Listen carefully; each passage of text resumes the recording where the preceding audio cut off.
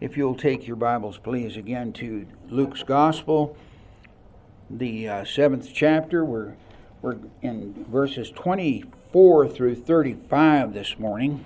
And this message completes this part of Luke chapter 7 about John the Baptist.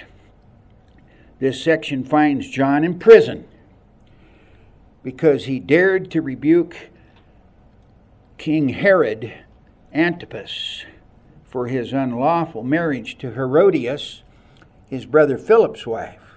She left him and became the wife of Herod Antipas. This happened fairly early in the ministries of both John and Jesus, which explains John's concerns. He has just barely gotten started. He's introduced Jesus Christ, but now he's in jail, so he's having some questions about that. So, by way of introduction, then we briefly return to what we had spoken of last week. So then note first here his incarceration, John's incarceration. And as noted last week, in comparing the texts about his incarceration, which are found in Matthew and Luke and also in Mark's Gospel, it would appear that some months have passed that he has been in prison. And two things support this conclusion. First of all, although Herod's first reaction was to put John to death, he feared the people because they believed John to be a prophet. This we find in Matthew chapter 14 and verse 5. And let me read that verse to you. Though Herod, Herod, wanted to put him to death, and the idea is he wanted to do that immediately. He feared the people because they held him to be a prophet. How would that look for the king to put a prophet to death? And so he hesitated, and that was a good thing. That was God's will. But that means he was forced now to protect John, even though Herodias really wanted him dead. And I imagine she nagged him about it too.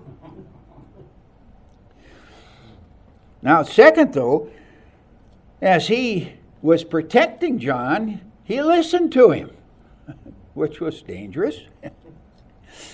And we discover this in Mark's Gospel, the 6th chapter in verse 20, where we read, Herod feared John. First he feared the people. Now he fears John.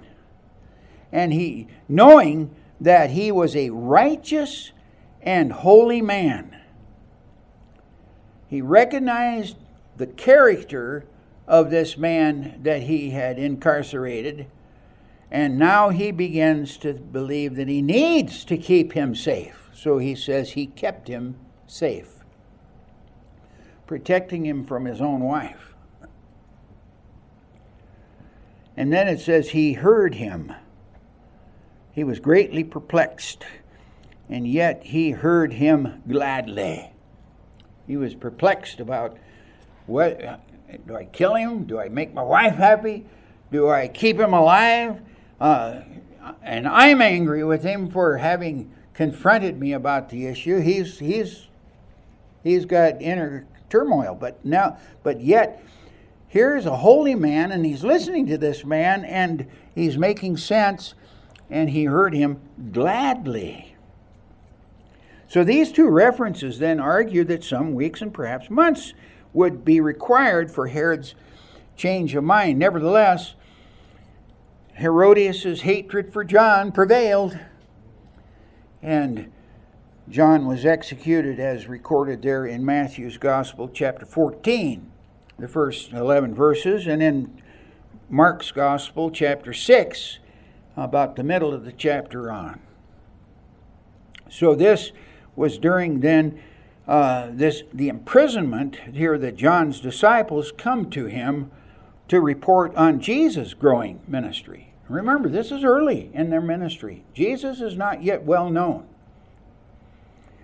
But reports about what he's doing and what he's saying are growing, and And in this case, it's probably these disciples of John were provoked by the reaction of the people to Jesus raising the dead son of the widow of Nain, which was recorded just previous to this section. And so in verse 17 we read, "This report about him spread through the whole of Judea and all the surrounding country." And I believe that is what triggers these disciples going to John and reporting these things to John. And then John sends two of these disciples to Jesus to ask, "Are you the one who is to come, or shall we look for another?" Which is an unusual question in light of the report.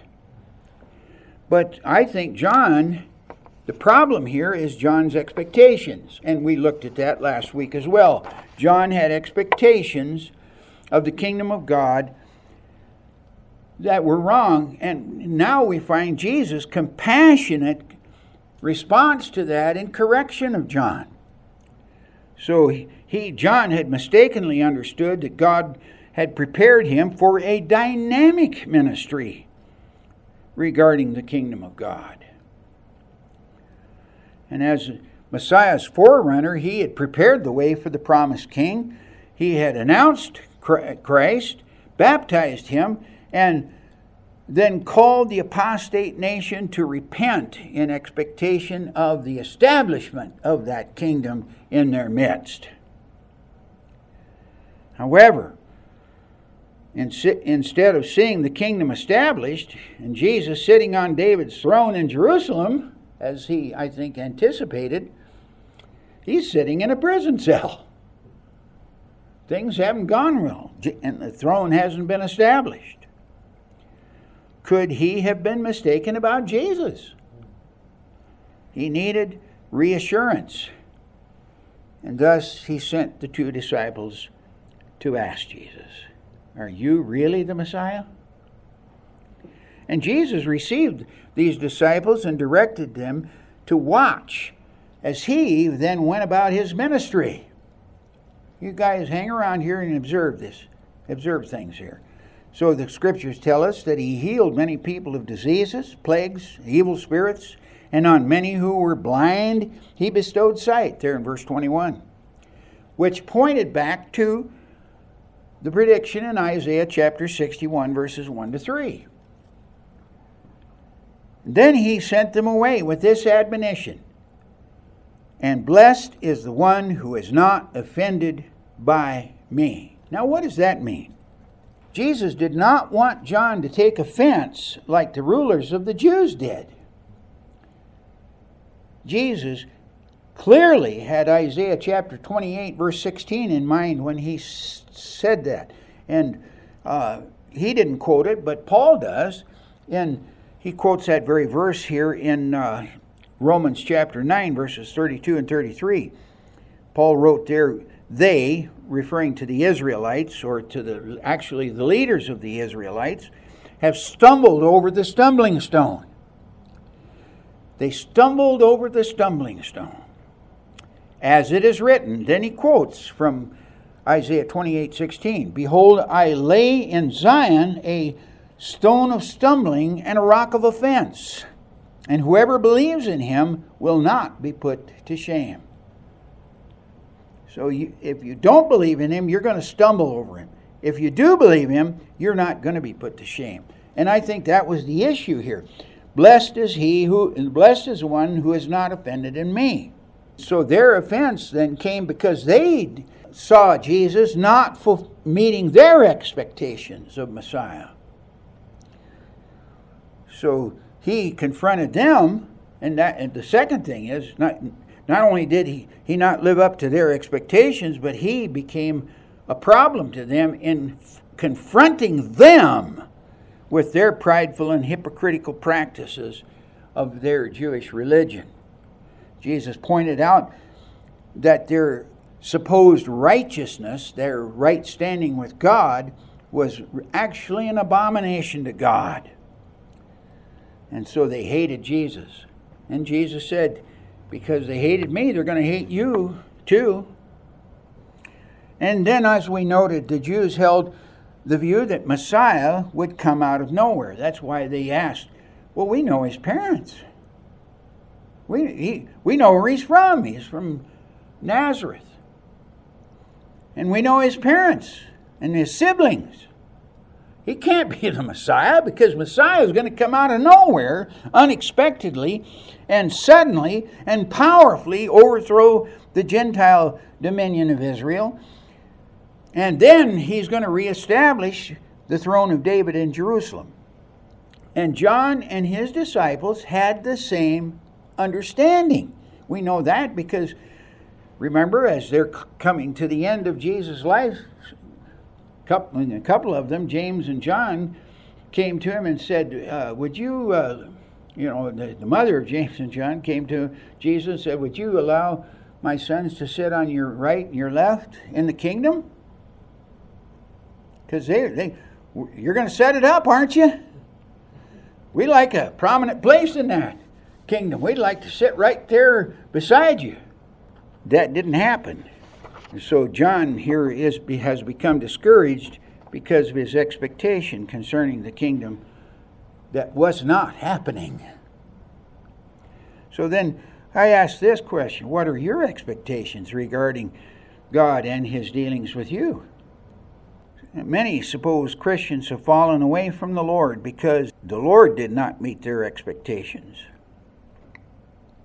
The Scriptures, however, require submission and trust in the Lord even when his path is not clear.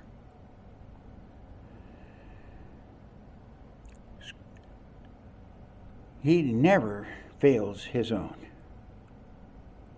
He said, I will be with you.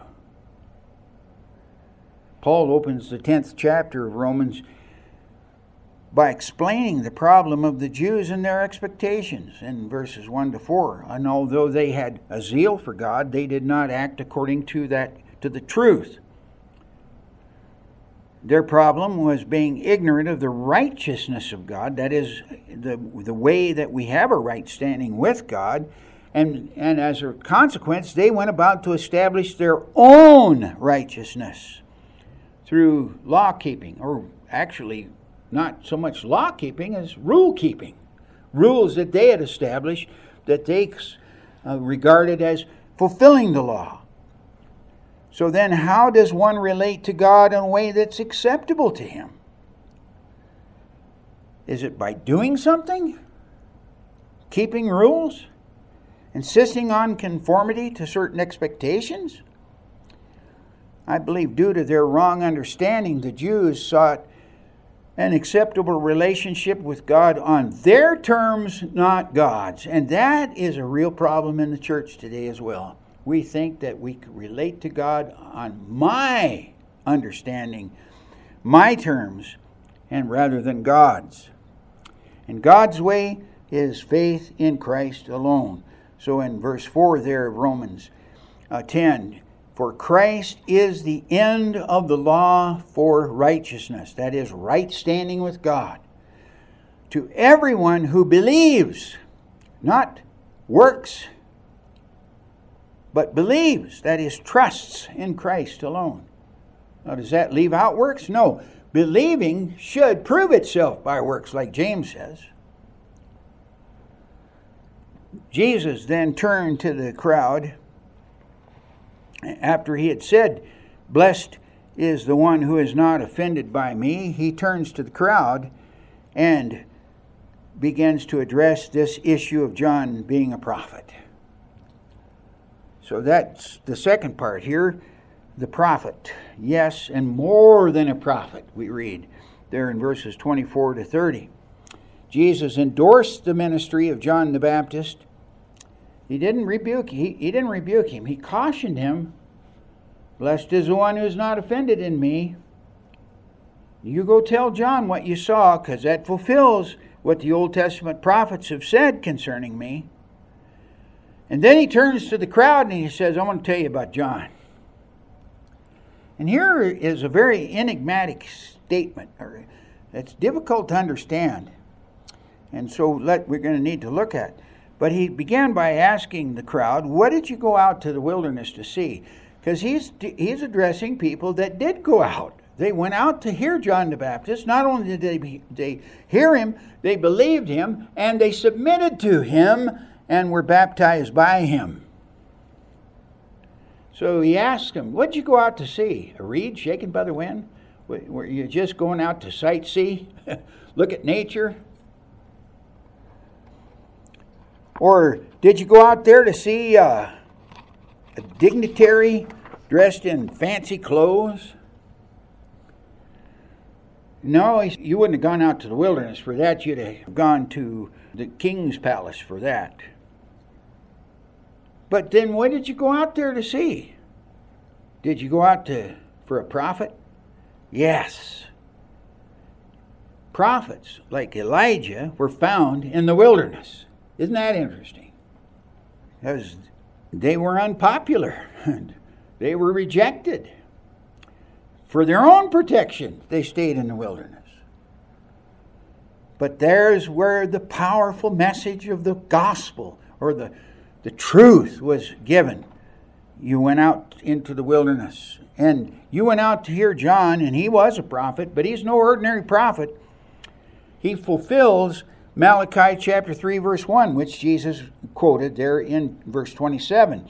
John the Baptist began the work of preparation for the entrance of the kingdom of God, preaching in the wilderness, calling the nation to repentance and demanding that they give evidence of that repentance by their act of being baptized.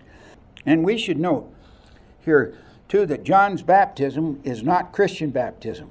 The Jews used baptism as an outward ritual cleansing, acknowledging ceremonial uncleanness. This was followed up by demonstrating a change of behavior, fruit in keeping with that repentance. Christian baptism, on the other hand, instead of demonstrating the repenting of covenant failings, it demonstrates the death of the old life, death to the old life, and resurrection to a new life in Christ.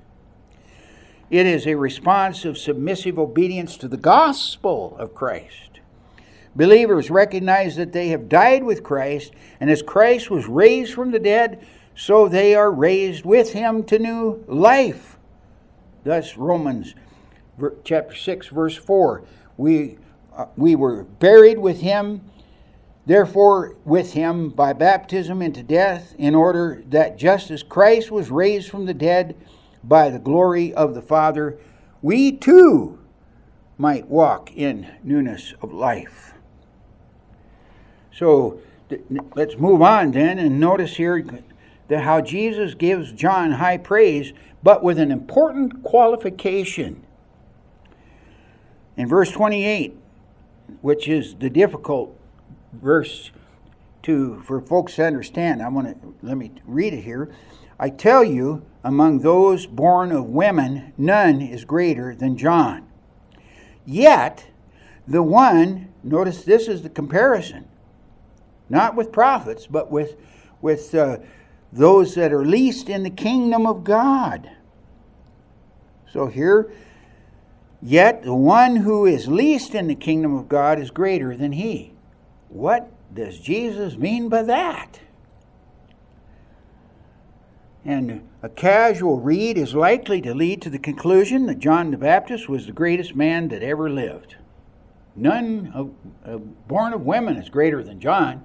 Here, he is the greatest man that ever lived. No, that would be a mistake. Jesus was speaking about John's being a prophet. So this is the comparison. Yes, I tell you, and more than a prophet, Jesus said there in verse 26. Preceding that. Jesus here compared John with the prophets that preceded him in the Old Testament. Elijah, Elisha, Isaiah, Jeremiah, or Daniel, for example.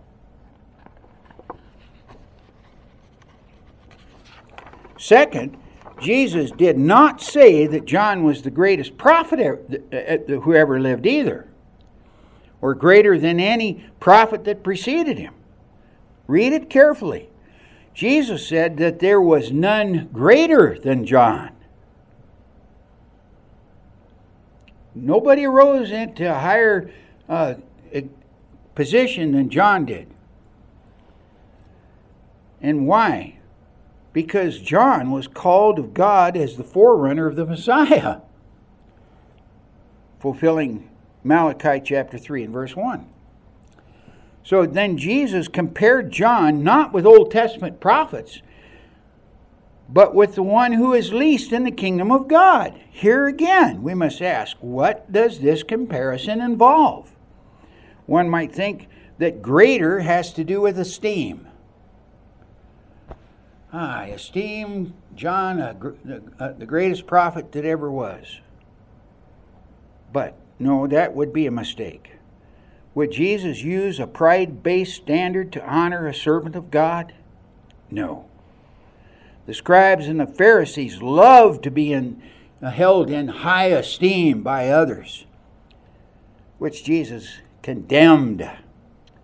There in Luke chapter 20, verse 46, beware of the scribes who like to walk around in long robes, impress everybody, and love the greetings in the marketplaces, having folks call them rabbi, and the best seats in the synagogue. Oh, this is reserved for you. You are important and we esteem you high, so sit here. Or places of honor in the feasts. But rather here, the idea of being greater has to do with privilege, not esteem. Privilege. John enjoyed great privilege from God, being used of God to prepare the way for Jesus. His privilege was such that no other prophet enjoyed a higher privilege than John. And again, the Lord used this statement to introduce the fact that the least honored member of the kingdom of God enjoys greater privilege than those who were held in great honor under the old covenant. You see that? You have privileges that old covenant people never dreamed of. The people who heard Jesus even acknowledged the truth of this, because the scripture says there in verse 29 that they justified God, or they held God, they justified God, or held God to be just, declaring God to be just. There's another reading would have the people justifying God. And I believe that's really the best reading, as the text here shows. And they prove the accuracy of Jesus' words because they heard the preaching of John, obeyed the preaching of John, and evidenced their faith by submitting to being baptized by him. So that brings us to this question: what then was the greater privilege enjoyed by the least of those in the kingdom of God? Here it is. Listen, Matthew includes something that Luke omits. Matthew adds this: from the days of John the Baptist until now, the kingdom of heaven has suffered violence, and the violent take it by force. That's another difficult phrase, and I've always wondered, what in the world did Jesus mean by this? And then Jesus went on, for all the prophets and the law prophesied until John. Notice the prophets and the law. That's the Old Testament scriptures. And they prophesied until John. And so then Jesus said, and if you're willing to accept it, he is Elijah who is to come. Prophesied there in the last verses of Malachi, which close the Old Testament. So then he said, he who has ears to hear, let him hear. In other words, are you enabled by the Holy Spirit of God to hear this and understand it and believe it? That's what that phrase means. He who has ears to hear, let him hear. That's Matthew 11, verses 12 to 15. So here's another puzzling saying that has provoked a number of interpretations. And we don't have time to elaborate on these. But I want to examine the text here and I think draw an accurate understanding of what it means. First, note the time frame involved here. From the days of John the Baptist until now. From the days of John the Baptist until now. John's ministry served as the closing point of the Old Covenant era. For the law and the prophets prophesied when? Until John. In other words, John was the last Old Testament prophet, the one promised in the closing verses of the Old Testament itself. Thus, from the end of the Old Covenant until now, and I believe that's the time when Matthew wrote his gospel, the kingdom of heaven has suffered violence. Now, what does that mean? This now here. And I believe what we're talking about here is now implies that the kingdom of heaven introduced in this period, John did not initiate the kingdom, Jesus did. John just introduced Jesus. He ended the Old Testament. Now John is introducing Jesus, who then inaugurates the kingdom. So John is the last Old Testament prophet, and Jesus now introduces the new covenant and the kingdom of God. It was inaugurated during John's ministry, however, because he was still alive when Jesus came on the scene and began his ministry. So the point is with this until now is not that this is a terminus point, but John is just merely saying, or Matthew in this case is merely saying, that this began with John in John's day and continues until now, with the implication that it will continue on. And it has. We're still living in that day, that period of time. Notice the kingdom of heaven has suffered violence. What does that mean? I believe it simply means this. The inauguration of the kingdom would be met with violence, violent opposition. Because Jesus introduced a kingdom that didn't fit the expectations of the Jews themselves. Remember when Jesus went to the synagogue there in Nazareth? And when he began his ministry, he read from the prophet Isaiah chapter 61, verses 1 and 2, and in that he declared its fulfillment. This prophecy is fulfilled in your hearing. And then he went on to explain what that meant, and that it would include Gentiles. And the people became angry with him. And they wanted to throw him off a cliff. But it was not his time. So that kingdom then would suffer violence in this age, as illustrated also in Revelation. Revelation 11 is an interesting passage. It's the vision of the two witnesses who are pictured as lampstands. Well, what is a lampstand? Well, according to the book of Revelation, it opens with Jesus standing in the midst of lampstands there in chapter 1, verses 12 and 13. Those lampstands represent the 12 churches of Asia Minor. So the two lampstands in Revelation 11 picture the church, the two witnesses, which is an Old Testament figure of the establishment of truth. In the mouth of two or three witnesses will a thing be established. So here's the ministry of the church. And during that time, they have enemies that oppose them, but they are nevertheless successful over it. And so Jesus declared, I will build my church, and the gates of hell will not prevail against it. There in Matthew 16:18. And why? Because Jesus gave them authority which is pictured in what is referred to here as the keys of the kingdom, verse 9. But if you read the full chapter there, chapter of Revelation 11, you find out that when they had finished their testimony, there's going to come a place when the church is done with its testimony in the world. And when that happens, it says the beast, which is the government system, the governmental system in the world, will arise from the bottomless pit to make war on them and conquer them and kill them. Now, they've had opposition all up to this, but they've been successful over their opposition. But now it appears that Satan's beast here has defeated them.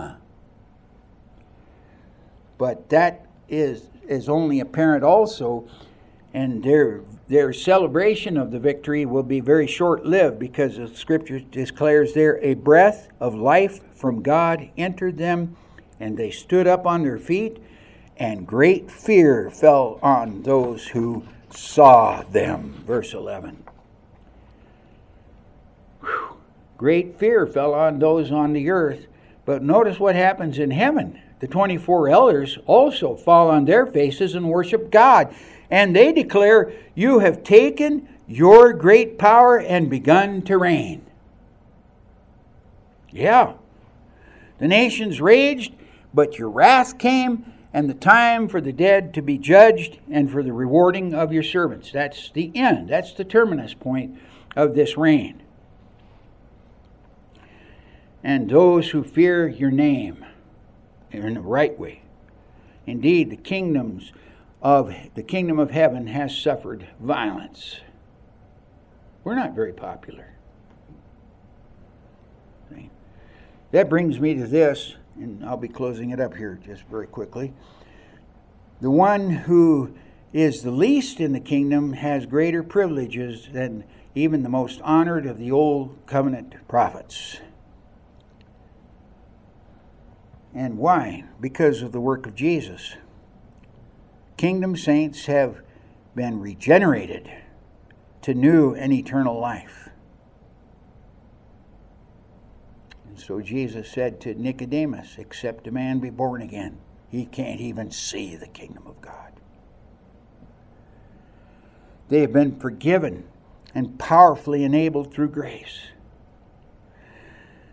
They are indwelt by the Holy Spirit of God. This was new to new covenant believers. Never, Jesus said, it's necessary for you that I go away, for if I don't go away, then the Holy Spirit will not come permanently to indwell you, to take my place and establish himself in your lives, to enable you to overcome the flesh. He's the law of the Spirit of life in Christ Jesus, who then enables us to overcome the flesh, and then he's the one who guides us into all truth.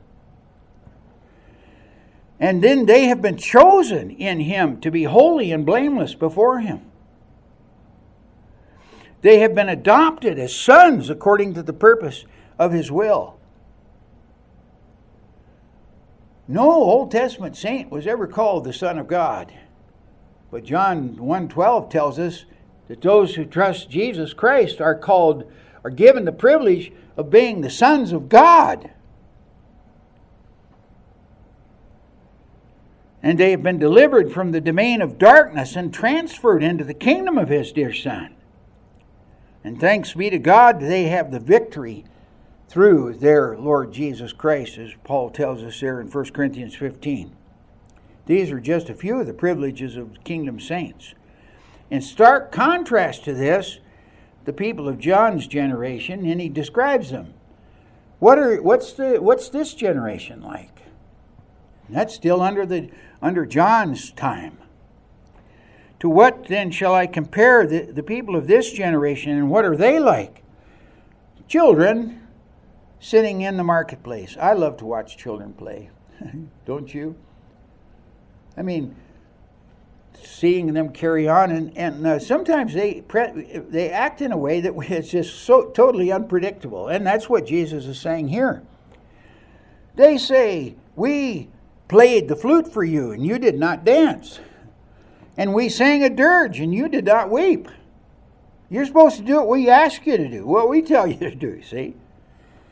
So using that example of the day of children playing in the streets, Jesus wanted to illustrate the response of the Pharisees. Jesus likened that generation to stubborn children and their seeming irrational response to himself and to John the Baptist. John has come eating no bread and drinking no wine, and you say he has a demon.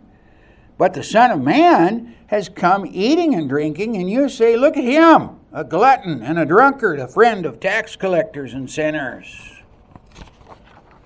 John was austere and disciplined, but the Jews condemned his behavior as demonic. And on the other hand, Jesus associated with tax collectors and sinners, even attending their feasts and such. The Jews didn't like that either. They saw him as a glutton and a drunkard. The Pharisees believed that righteousness was attained through separation from those known to be sinful. Now, we're to be separated from the world, absolutely. But we need to be a friend of sinners, like Jesus. And their idea was, look at us. We're holy. They're not. This notion was clearly rejected by Jesus, who went out of his way to reach that lost generation. He was a friend of publicans and sinners. He concluded that with this rebuke: wisdom is justified. And I think it would be better translated here: wisdom is vindicated by all her children. Wisdom, that is, from God's perspective. What we see from God's perspective, it's vindicated by all her children, wisdom's children. Yes, there will be times when believers should imitate John, especially in times of fasting and prayer. And there are times when God burdens them with the need to withdraw and to seek his face. But then there are times when God's people need to be welcoming, to go in among sinners and present to them the gospel of Jesus Christ, to pray for them and to work with them, to see them brought into the company of believers. But they're to do so with uncompromising witness to the grace of God. And then believers must be submissive to the leading of the Holy Spirit, who is the Spirit of wisdom. Are you being led by the Spirit with the Spirit of wisdom? Father, thank you for this wonderful passage. Lord, I pray that your Spirit would enable us to fully understand what it says and what it's all about. Lord, that we might be a people of God, that we might walk in your ways, led by your Spirit, enabled by your grace. Lord, bold to proclaim the gospel of Jesus Christ to this sinful generation, in order that, Lord, that we may bring glory to your name. And we praise you and thank you for it in Jesus' name. Amen.